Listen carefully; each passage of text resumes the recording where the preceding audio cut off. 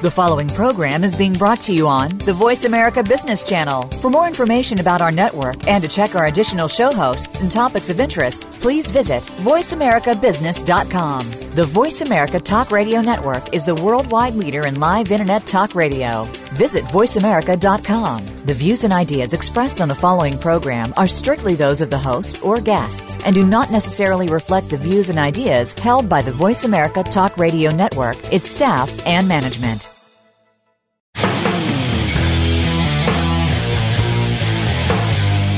The next hour will inform you on how cybersecurity is one of the most significant threats to our national security, as well as the battle that cybersecurity experts are undergoing every day on your behalf to protect you, your families, and your data. Welcome to Task Force 7 Radio with your host, the President and CEO of Task Force 7 Radio and Task Force 7 Technologies, George Rettas. Hello, everyone. Welcome to Task Force 7 Radio, the voice of cybersecurity. I'm your host, George Rettas. I want to emphasize that all opinions expressed on the show are my own and not that of my present or past employers. I will never disclose any sensitive intelligence that I have been privileged to as a result of my current employment, and I'll never knowingly disclose any classified information related to any security clearances I presently hold or have held in the past with the United States government. Well, we've done it once again. We have another great show for you today. Jeremiah Grossman is going to be on the show. Jeremiah doesn't need any introduction, but I'm going to cue him up anyway because that's what I do around here. Jeremiah is the Chief of Security Strategy for SentinelOne, and he is a professional hacker. He's the founder of the infamous White Hat Security Company, which today has one of the largest professional hacking armies on the planet, and he's a black belt in Brazilian Jiu-Jitsu, so don't mess with the guy. Jeremiah is very well known throughout the industry. He's received a number of industry awards. He's been publicly thanked by Microsoft, Mozilla, Google, Facebook, and many others for privately informing them of weaknesses in their systems. And that's basically a very polite way of saying he hacked them. His research has included new ways to surreptitiously turn on anyone's computer, video camera, and microphone from anywhere across the internet, sidestep corporate firewalls, abuse online advertising networks to take any website offline, hijack the email and bank accounts of millions, silently rip out saved passwords and surfing history from web browsers, and many other innovative cyber attack techniques, some so insidious and fundamental that many still have not been fixed today. So just to be clear, Jeremiah found those vulnerabilities through sound research and then worked with companies to mitigate them. He is definitely one of the good guys. He's been featured in the Wall Street Journal, Forbes magazine, the New York Times, and hundreds of other media outlets around the world who regularly rely upon his expertise in the cybersecurity space. Jeremiah also served as the Chief Information Security Officer of Yahoo, among many other experiences and jobs that he's had. And he's going to be right here with us on Task Force 7 Radio for the second and third segments of the show. But before Jeremiah joins us, I want to talk a little bit about the encryption debate, because it's really starting to heat up again. And this is a problem that we have to solve. We have to solve this problem. I want to talk about Deputy Attorney General Rosenstein's remarks on encryption delivered at the United States Naval Academy in Annapolis, Maryland on October 10th, just a few weeks ago. His remarks were very, very well put together. And he made an extremely articulate and impassioned plea on why the government's need to obtain information pursuant to a legal court order trumps anyone's personal privacy. And it's absolutely necessary to enforce the law, and that's why companies should not be able to produce warrant-proof technologies. So the Deputy Attorney General started off his remarks quite appropriately by referencing Navy tradition and talking about the oath that Navy personnel take when they swear to defend the nation. And each midshipman swears to support and defend the Constitution of the United States against all enemies, foreign and domestic. And he noted that our federal prosecutors take the same oath. And so he goes on to say that an oath is meant to be serious business, and the oath taker promises to live by certain rules in return for a privilege bestowed by the government. Your oath carries a solemn obligation. It obliges you to preserve our nation's commitment to the rule of law, and the words require you to honor that commitment not only when it's easy, but when it's difficult. Now, you can see where the Deputy Attorney General is going with this. The difficulty he is surely referencing is that public opinion is not on his side. But he clearly thinks, and he's definitely right in my humble opinion, that the Constitution and the law is, but it's complicated. It's complicated. Americans seem to have decided that their own individual privacy is more important than any one single criminal case. So this is a complicated debate that's going to take a few shows to kind of dig into and weed out what the issues are. But we're going to start talking about it today, and we will surely need to continue this dialogue on future episodes. So the Deputy Attorney General stated that one of the greatest challenges is encryption and how the law enforcement has no desire to undermine it. And he made that perfectly clear, but he did opine that the advent of warrant-proof encryption is a very serious problem and claimed that the law recognizes that legitimate law enforcement needs can outweigh personal privacy concerns. He recognized that our society has never had a system where evidence of criminal wrongdoing was totally impervious to detection, especially when officers obtain a court-authorized warrant. But this is the world that technology companies are creating, and no one but law enforcement seems to care. It was sort of the message. He didn't actually say that, but that was the message that was coming out. And so he stated that these companies, notwithstanding all the good things that they do not have a right to create a right to absolute privacy. So he claimed that under the Fourth Amendment, communications may be intercepted and locked devices may be opened if they are used to commit crimes, provided that the government demonstrates showing of probable cause, which we all know. He goes on to say that warrant-proof encryption defeats the constitutional balance by elevating privacy above public safety. Encrypted communications that cannot be intercepted and locked devices that cannot be opened are law-free zones that permit criminals and terrorists to operate without detection by police and without accountability to judges and juries. So when encryption is designed with no means of lawful access, it allows terrorists and drug dealers and child molesters and fraudsters and other criminals to hide incriminating evidence. This is a big problem. This is a really big problem. I mean, some people probably don't care about fraudsters, believe it or not, or even drug dealers. People don't care. They think about their own privacy. But we're talking about, think of a case of a kidnapped child where a cell phone or instant message program may have the answers to that child's whereabouts. Think about that. I want you to think about it. What if that was your child? And your child's life hangs in the balance while some technology company dispatches 12 lawyers to start talking about the privacy rights of society. I couldn't imagine the frustration. I mean, there's terrorist events and there's murders and carjackings and all kinds of terrible scenarios where victims could be found and future victims could be saved, and you can't because of the offender's privacy? It's frustrating just to even think about. I mean, lives are on the line here. He refers to the problem as going dark. The threat to public safety that occurs when companies deprive law enforcement and national security investigators of crucial investigative tools. It's interesting that he makes that claim. He says that technology companies are purposely depriving law enforcement officers from effecting justice in these cases. I mean, reflect on that for a second. Do you want to be the lawyer who prevented a child from being saved? No one does. No one does. So I got to tell you, I feel very strongly that we need to solve this problem, because when you put the privacy issues on display, it seems to fall out, and even some of the most outspoken former law enforcement officers in the country, and government executives as well, say that the debate falls on the side of privacy, and I still fall on that side myself. But it's hard to sleep at night when you think about it.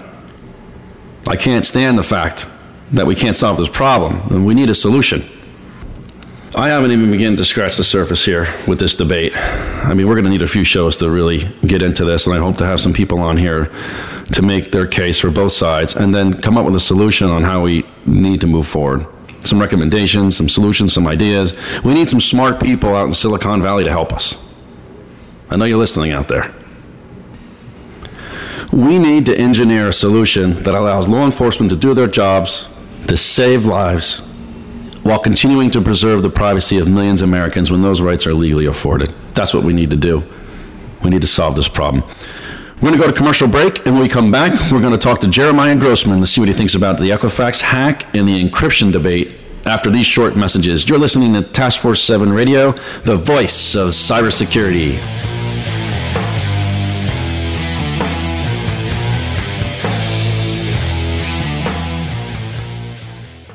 Become our friend on Facebook. Post your thoughts about our shows and network on our timeline. Visit facebook.com/Voice America.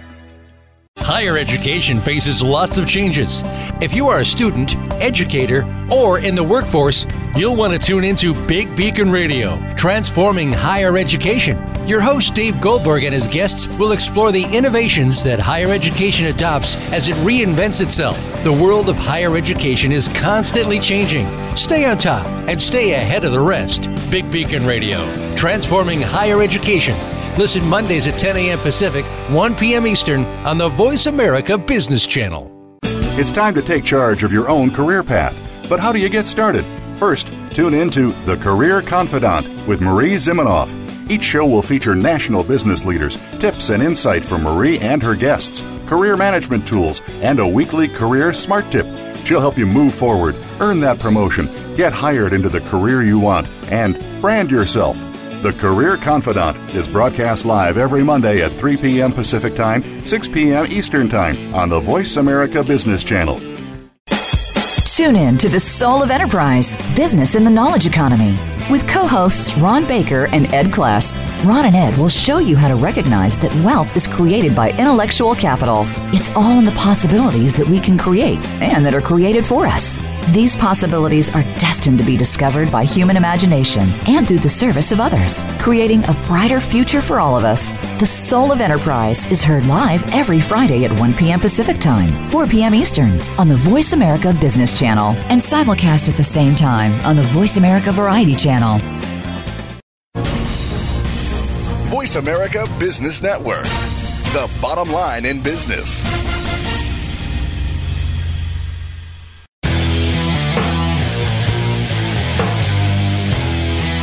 You're listening to Task Force 7 Radio with George Ritas. If you'd like to find out more about our program, please visit the website at taskforce7radio.com. Again, that's taskforce7 with the number 7, radio.com. Now, back to this week's show. Here again is your host, George Ritas. Welcome back to Task Force 7 Radio, the voice of cybersecurity. I'm here with a virtual rock star of the cybersecurity community, the Chief of Security Strategy for SentinelOne, and the founder of White Hat Security, Jeremiah Grossman. Welcome to the show, Jeremiah. Thank you, George. Good to be with you. All right, let's start out with the obvious question, and I have you on the show, so I have to ask. What is the scariest part of the Equifax breach for you? Oh, gosh, that's a great question. What's the scariest part of the Equifax breach?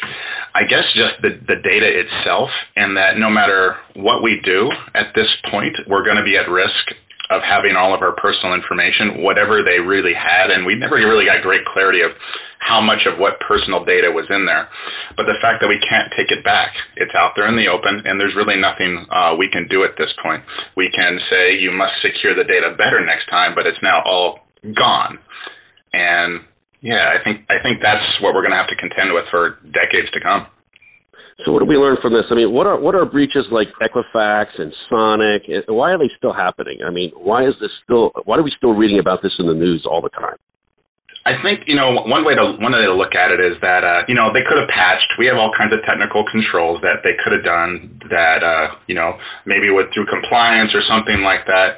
We could have done those things. And the way I look back on history of breaches like Equifax and others is that we had all the technical controls and know-how. This didn't need to happen, yet it did. So for me, I look at it as more like an incentives issue. And it really breaks down to this one statement that I heard written about Equifax. It's the companies we trust do not adequately protect our data. That's what I was reading in the headlines. And when I looked at that statement, two things were just factually not true. One, we didn't entrust Equifax or any other. I mean, we didn't consent to anything that I'm aware of. And secondly, it's not our data. If it was our data, we could have said, you know what, you don't get to have that. That's ours. That's, my social security number, my name and my address and my driver's license number. That data belongs to me. And so when you have a situation like that, there ends up being not a lot we can do. there's no incentives for companies like Equifax to truly protect our data because they're not beholden to us. Right.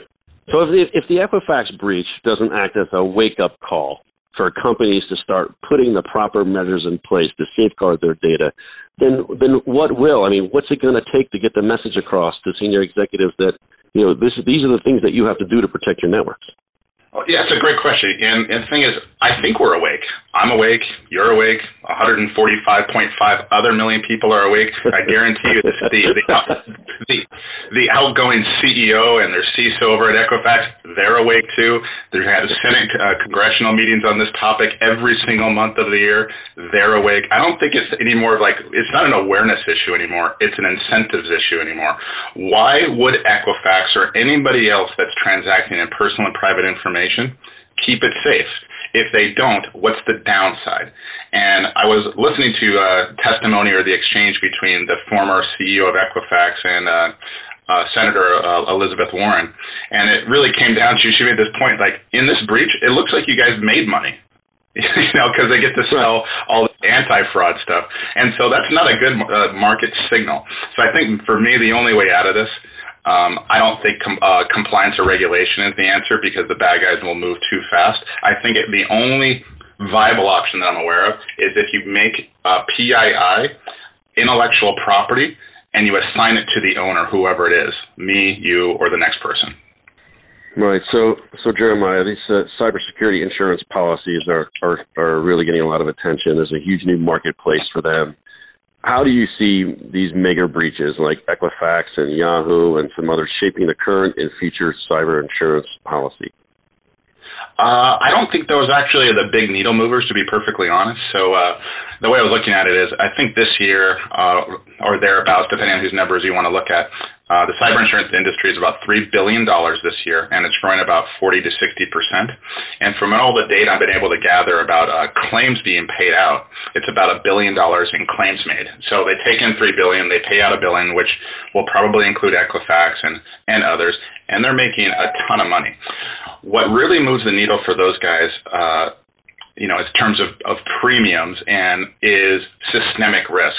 They don't mind so much when a Target or an Equifax gets breached and they're going to have to pay out $100 million.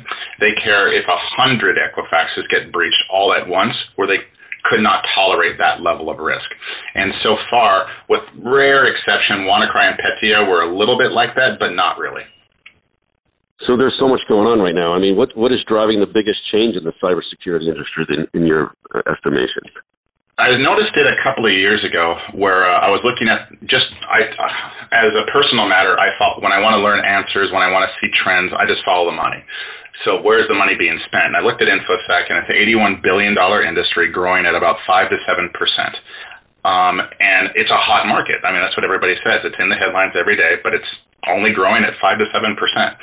And then I came across about 5 or 6 years ago this concept called cyber insurance, and I've been following it since. And for the last several years, right now, like I mentioned before, it's growing. It's at $3 billion, but it's growing at 40 to 60%. And I started just doing some basic math. New money into cyber insurance as compared to new money into InfoSec, and the numbers were pretty close. And what that signaled to me is when the business has brand new money to spend on this cybersecurity problem, they're nearly equally likely to spend money on InfoSec to prevent the breach as they are to buy cyber insurance to prevent the loss. And so after you spend $81 billion, the business decides, if everything's going to get hacked anyway, I might as well buy insurance. Now, that will come back to us, and I actually think it's in a positive way. Once the insurers get enough incident or claims data to properly assign the risk, they're going to start dictating standards back to their clientele, back to the insured, on what controls they must implement, or their premiums will rise. And that will be accurate data, and that will have a way of decreasing the breaches or decreasing the losses that the insurance companies and the businesses will endure. I personally think it's a good thing. Okay, I mean, we've talked about, you mentioned that your research has shown that both the cyber insurance and cybersecurity industries are growing at about the same rate. And so what is that, and what does it show about how companies are approaching their cyber defense? So I think I think it might be a little different than that. We might get confused in the language. But cyber insurance grows between 40 and 60% a year, InfoSec between 5 and 7% a year. So there's quite a gap there. And a reasonable person would think, well, InfoSec is just so much larger.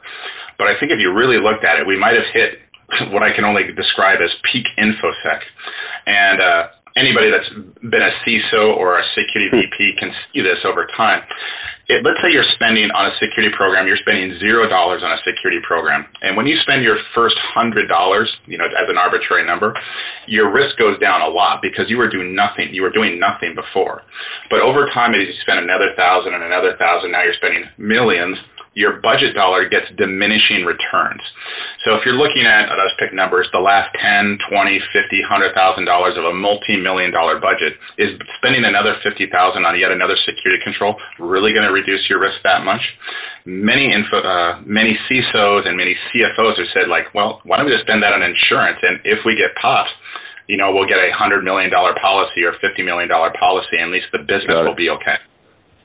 Got it. All right, great. Thanks for clarifying that. So there's a lot of cybersecurity companies out there that are pushing their products, and I got to wonder, how are they to best convince potential customers that their product is worthwhile when we still see all these breaches happening on a regular basis? Do we get to the talk about the security products and warranties? Is this what we're getting to? Yeah, some of the, the CEO was up there when we talked about the congressional testimony. He was saying, hey, look, this is a technology failure.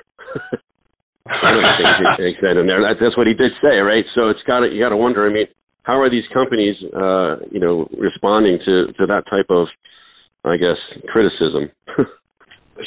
So one, I think he's right. There was a technology failure. Apache Struts had a vulnerability. There's no escaping that one. There was a defect in the product. Now, one would say, rightly so, that a patch was available months before, and they could have done other things, other mitigating controls, even if they couldn't apply the patch. So both sides are right. Equifax could have and should have done more, and there was a technology problem. And InfoSec products fall into this. So again, I'm big on incentives. And after 20 years in InfoSec, one of the things I never really was comfortable with is that when the entire market will sell products and services to customers, and when the products don't work, especially when they don't work as advertised, the company gets hacked and real people get hurt. And when the customer gets upset, the vendor gets to say, sucks to be you. This came with no warranties, no liabilities, no return policies. It was just and that's what I'm getting at. That's right. Yeah. And I don't think that makes for a great market. In fact, I think that makes for like a used car lemon market. And maybe that's why we get all these breaches. So, I don't know if I came up with it or I stumbled across the same idea on what's called cyber warranties. So if you sell, let's say, an anti-malware product to a company and you make some promises, like I promise to stop malware, and if it doesn't and you suffer a loss, the vendor should have some liability in the equation. At the same time, like every warranty that we buy, the customer has some obligations as well. So for instance, if you buy a watch, it says this is a water-resistant watch down to 100 meters. If you go below that, well, the warranty is not valid. So you have a responsibility there to protect the watch before it gets to 100 meters. So the same thing we can do in security products. If you use the product, Mr. Customer, as designed, we promise that it will work, and if it doesn't, we'll take care of the liability. Now you have both sides acting in a true partnership. And I think we'll get better outcomes that way since the customer doesn't want to get hacked and the vendor really doesn't want to get them to get hacked, and I think we'll get better outcomes overall across the industry. Right.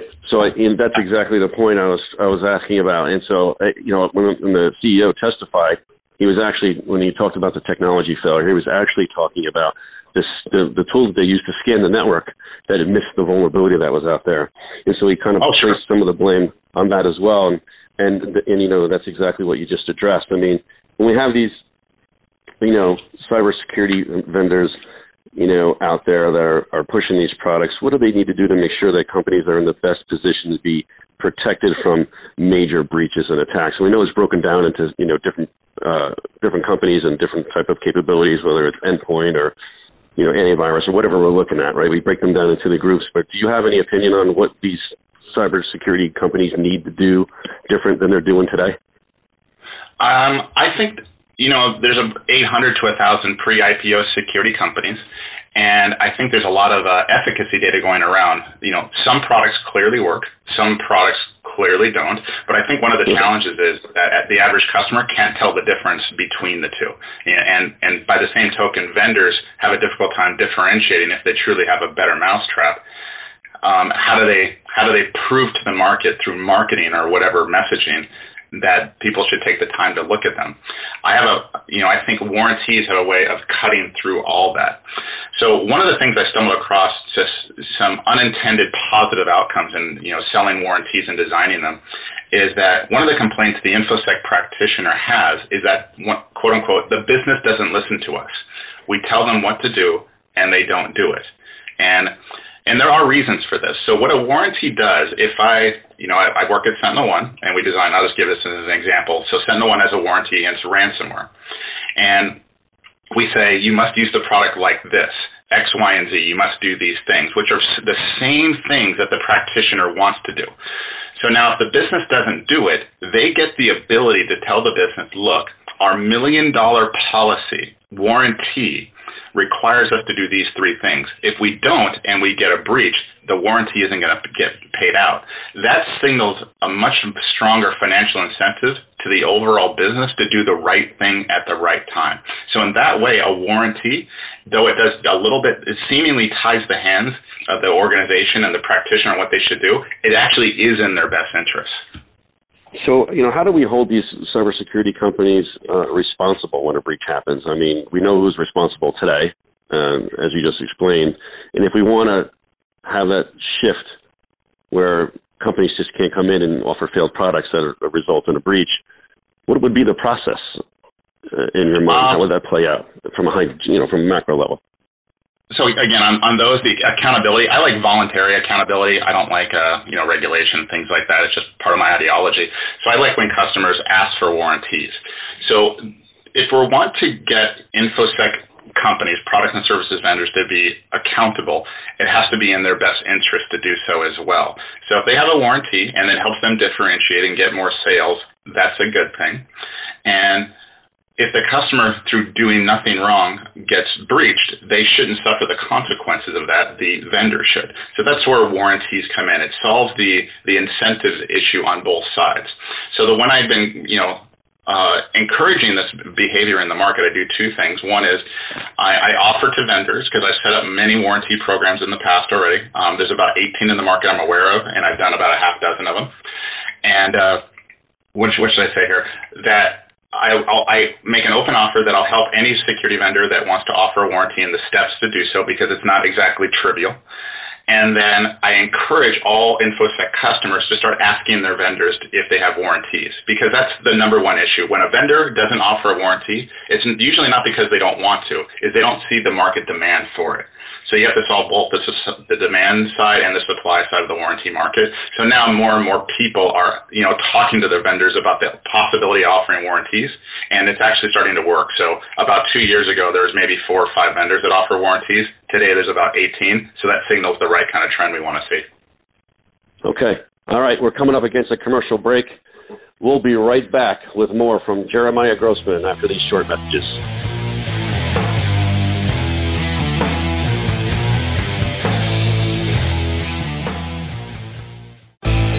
The future of online TV is here. View exclusive content from your favorite talk radio hosts and new programs that you can't see anywhere else. Visit voiceamerica.tv today. Each week, Larry Sternberg joins Dr. Kim Turnage to explore management issues from culture to discipline in Managing to Make a Difference. Join Talent Plus for 60 minutes of dynamic conversation, including real-life management examples helping you manage teams across the globe. This series airs on Voice America, the business channel, Thursdays at 5 p.m. Eastern, 2 p.m. Pacific. Managing to Make a Difference every Thursday afternoon with Larry Sternberg and Dr. Kim Turnage. Many industries have been revolutionized by technology in the last decade. Books, music, TV, communications, and now it's happening to our money and the way we pay. Tune in to Breaking Banks with Brett King for a look at how technology and customer behavior will bring about more changes in banking in the next 10 years than in the last 200 years. Listen every Thursday at 3 p.m. Eastern Time, noon Pacific on Voice America Business Channel or on AM 1160 The Voice. You'll never look at your bank account the same again. How many milestones do we rack up in our lives? From marriage to changing jobs, buying a home, and starting a family. We think we have our money and finances figured out, but it isn't that easy. Learn how to plan, set, and achieve your financial goals by tuning into Money Counts, Unleashing Your Money's Hidden Potential with host Debbie Peterson. It's time to take control of your personal cash flow. Listen every Wednesday at 2 p.m. Eastern Time and 11 a.m. Pacific Time on the Voice America Business Channel. When it comes to business, you'll find the experts here. Voice America Business Network.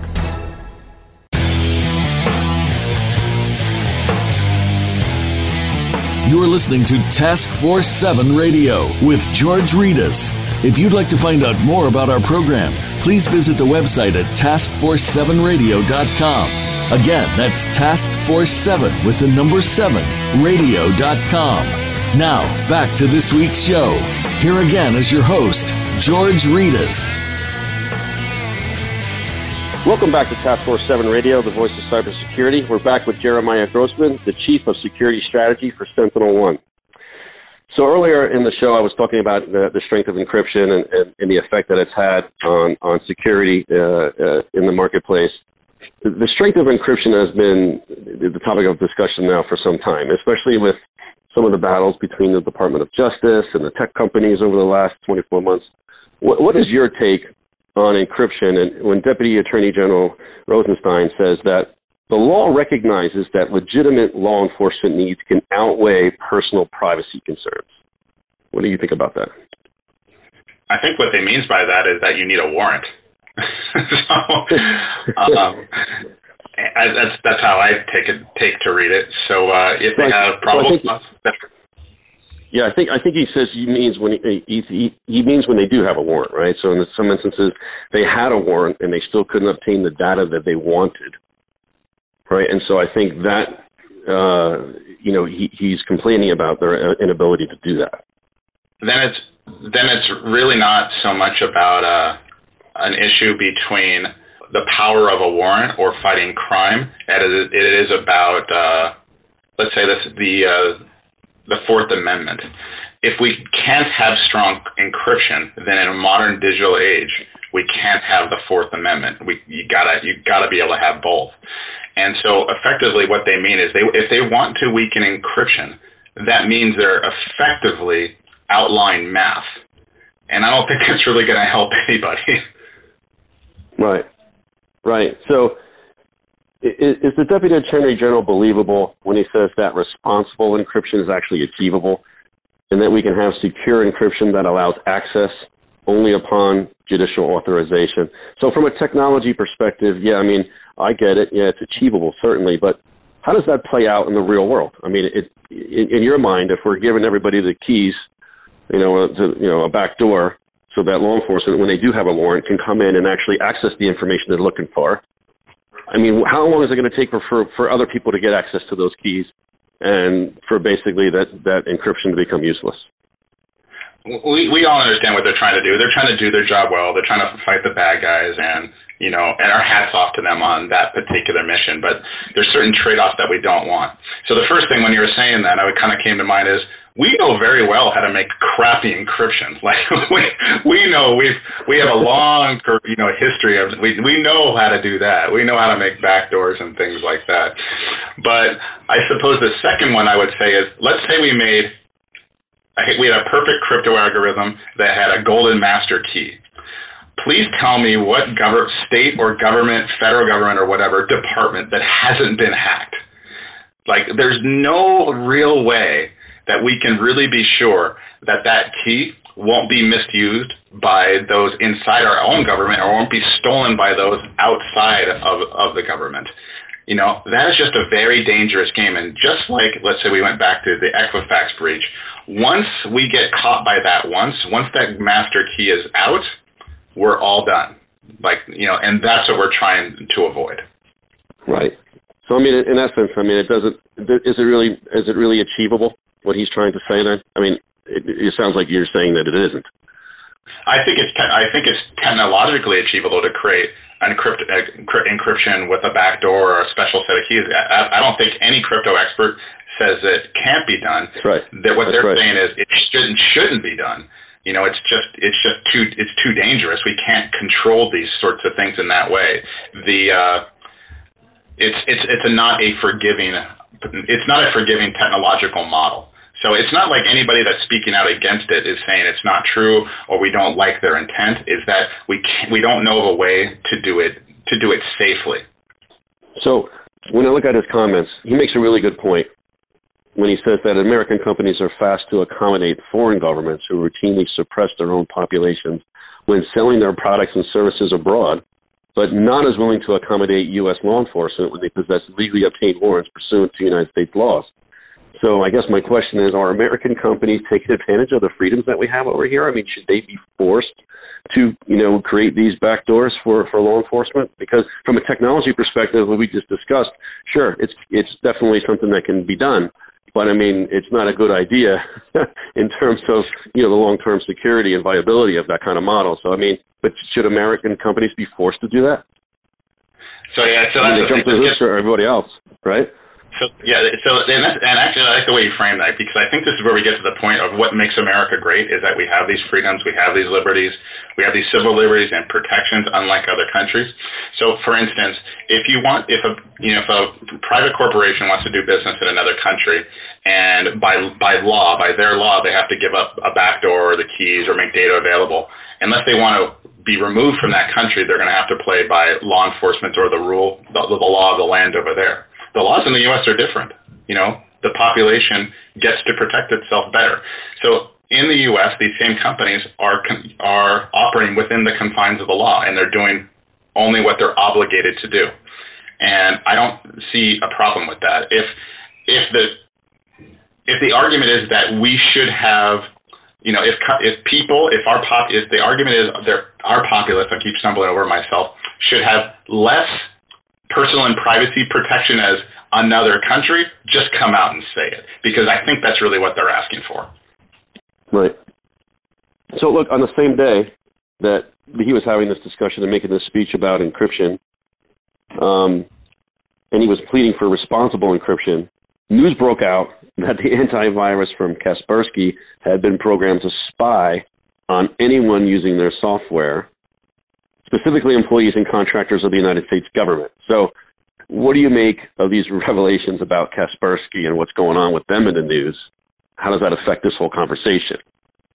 I think it's a nice convenient way to go, look, we can't have these keys because we can get hacked, and Kaspersky is one particular way. So I think in this way, I think that Kaspersky story is really important, but it's just a convenient example that lends credibility that there probably is going to be no real good or safe way to hold golden master keys or backdoors and keep them safe. But I really reject the notion that the notion or the concept called responsible encryption. What is that? It's just math. Are we saying that those that create all the crypto that makes the web possible are irresponsible people? That's just a weird way to say it. I don't think you win many friends by calling the other side irresponsible if you don't give them what you want. Yeah. I think his point is that American companies shouldn't have the right to create unbreakable encryption when the United States government has a warrant to obtain the information that is secured by that encryption. And if it's not quote unquote, if it's not unbreakable, can it really be considered crypto? Right. That's the way. Do you think it's possible that American companies are doing the same thing for the United States government with these antivirus programs, the software programs? It's entirely possible. At this point, from everything we've seen, everything from Bradley Manning to Snowden to our government goes out of whack from time to time. And so, is it possible that they're using anti-malware products, which are effectively rootkits. I mean, there's no other way to look at it. There's really limited difference between an evil rootkit and anti-malware at this point. And if the easiest path into a foreign adversary or even a domestic one is through the antivirus, they will. And I've actually started seeing this most of my career in the private sector, is that the pen testers out there have, I won't say it's common, but you have seen them use antivirus as a way into the enterprise. So the first time I came across it really is when the pen tester knew that the mail server had AV on it and what the AV was, because they were sending email, was bouncing because there was viruses in it, and they found what the AV was. So they reverse engineered the AV product. They got a copy of it, reverse engineered it, found the vulnerability, sent another email in that had the payload, knowing it would be interpreted by the mail server, and then they popped the mail server. So imagine for a moment that you were hacked because you had a security product, not despite of it. So, right, exactly. And I talked about that at the beginning of the show. That's right. Yeah. So can I imagine a government using a warrant, or even without one, doing that? Absolutely. I would be disappointed if they didn't. Hey, look. I mean, I used to be a Secret Service agent, and I know the value of getting the information from a warrant that you work hard to get, and you develop all the probable cause you need to get that information, and then the frustration that occurs after you're told that it's not available, especially when, in some instances, like recently, we had terrorist attacks when they were trying to get access to mobile phones and some of the information that was on there. They ended up not needing to get the company's help. They ended up breaking the encryption anyway, but I guess the point is, it's such a fine line, and I do fall on the side of the privacy right now. I just think that the effect that it would have for us to lose the privacy that we are afforded here as Americans, I think that would be a terrible thing that would happen in society. We got to find a way to balance this. I mean, what does this tell us about third-party risk? I mean, this wasn't discovered by some review of the code by a public or private corporation. I mean, when we talk about the Kaspersky attack, I mean, do we have to change tactics when assessing third party? I mean, it was the Israelis that were spying on, the Kaspersky that actually found this information and advised the NSA. It wasn't some company doing a third party review on Kaspersky, right? So do we have to take another look at how we do things with third parties? Oh, absolutely. I mean, as you well know, this has been a long-standing problem. So before we get too far into it, we know what the Department of Defense has said about Kaspersky, that they were used as a conduit. They don't know if they're complicit or otherwise, but used as a way to hack U.S. stuff. And we knew we knew this because the Israelis had apparently hacked Kaspersky, and they saw there was a party going on. I guess they weren't the only ones. So, but what we haven't got is a whole lot of evidence. So Kaspersky is, vehemently denying all of this stuff, and now they're getting ripped out of the U.S., and we don't have a whole lot of real hard evidence. And it would be nice if we did, not only for Kaspersky's benefit, but if we could see the tactics used by others to use anti-malware products against us, we can look to see if the private sector was compromised as well by the same IOCs, the same indicators of compromise. But so we don't have that. And I think all they had to do was change the keyword search in Kaspersky. They could readjust their target search for anything they wanted. I mean, they were specifically looking for classified documents in this case, targeting contractors and other people that work for the United States government. I get it, but they could easily, and I talked about this in the first segment, they could easily change that tactic, and they could target those keywords for anything they wanted to look at, political affiliations, financial information. And who says they didn't? That's right. That's right. They might have had already. So I think third-party risk is a huge deal. I mean, you look across any IT enterprise, I don't care how small, you got a little bit you host yourself, a little bit in this cloud provider here, a little bit in this service provider over here. We're drowning in third-party risk. And even if you do an audit or an assessment at one point in time on any third party, it changes the very next moment. So it's everything from this product, it's the service providers, to the products we buy, to the software that we use to build the next big thing. This is an ecosystem. This is a root network that we're all kind of working together on this stuff. So as a basic answer to your question, yes, third-party risk is a major issue to tackle. I just don't know if we have great processes to even understand it yet.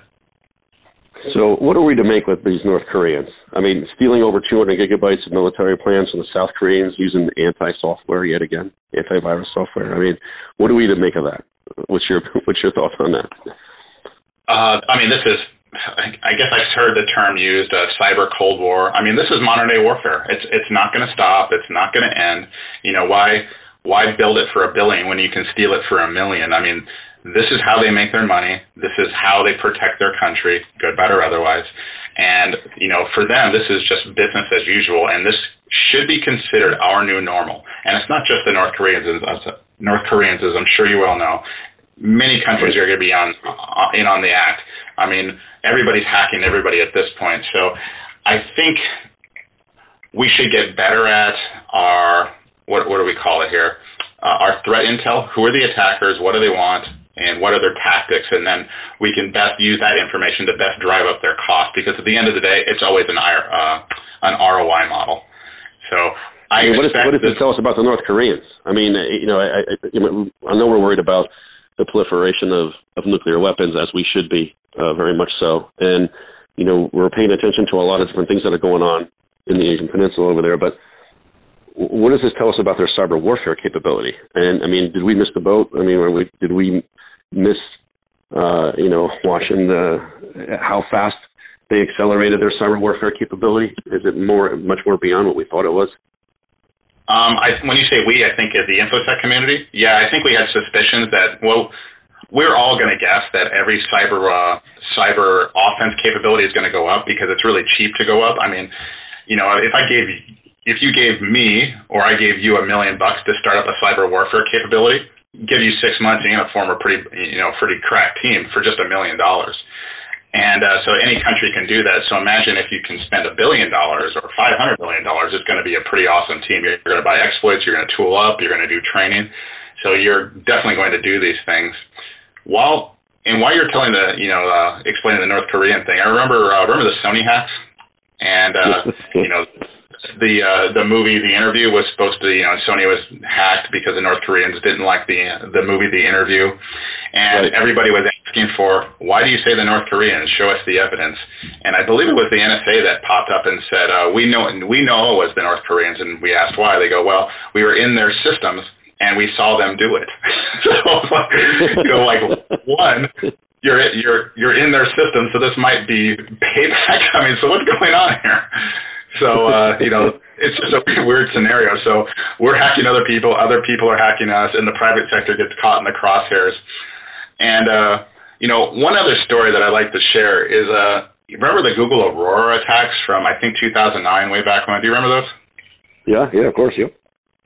So one of the narratives that I saw is like, you know, why does the Chinese APT, why are they hacking Google and specifically Gmail? And one of the narratives I got on Back Channel was that, well, in the U.S., we have spies, and spies, you know, say Chinese spies will be in the U.S., and they'll use Gmail for communication, at least back in 2009. And then our government, who has suspicion of somebody being a spy, will send a warrant or whatever else they need to over to Google and say, tap this account. You know, we want all the email from this account. And then now if you're the Chinese government and you want to figure out which of your spies are burnt, the best and easiest way to do that is by hacking Google to see who has a tap on their account. So all of a sudden, cyber warfare starts happening on private sector machines or computers rather than government computers. So like I said before, governments are hacking other governments, and the rest of us in the private sector are in the crosshairs, and we're going to have to defend against the same adversaries. So, you know, the United States government has pretty much put the protection of critical infrastructure in terms of when it comes to cybersecurity in the private sector's hands. And not to get into the debate about when it becomes, when the United States government should actually do something on a cyber attack against their critical infrastructure here in the United States. But what should private corporations be doing to protect themselves from these types of nation-state attacks? I mean, is there a different type of model that we should be looking at, or is our philosophy correct? Is our current strategies, on target when it comes to nation-state attacks? What's your opinion? So I think, let's say, as a security controls matter, and these are just vanilla, basics of InfoSec. One is you have to understand what your risks are, understand where your security gaps are, and put some proactive security controls in place so you can increase the difficulty of what it would take for somebody to break into your system, whoever they happen to be. For things like critical infrastructure, that's a hot target. That somebody's going to want to go after that. So you're going to have to you're going to have to accept that an APT is going to go after you, with a professional team and try to get in. So when a professional team goes after you, you have to expect that at some point they're going to win. Your defense can't be expected to be perfect all the time.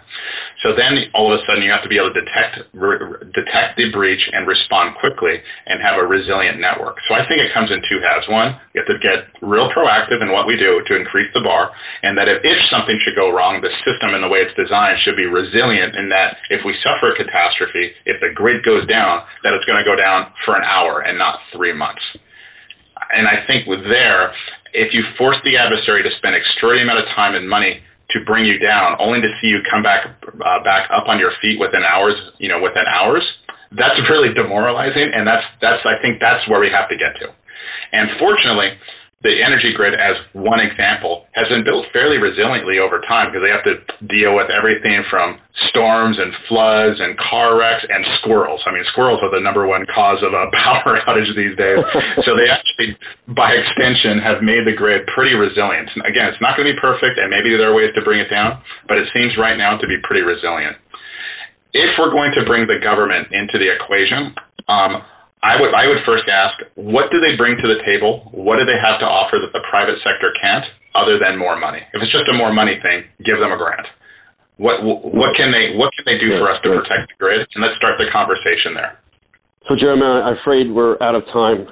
We got to go. Thanks so much for joining us. It was a pleasure having you on the show. I hope you come back. I want to talk about the convergence of physical and IT security. I know that you have a lot of experience in that, and I'd love to have you back on the show. Thanks so much for coming. Thanks so much, George. It was great being here. All right, great. That does it for this show. Thanks for tuning in. You're listening to Task Force 7 Radio, the voice of cybersecurity.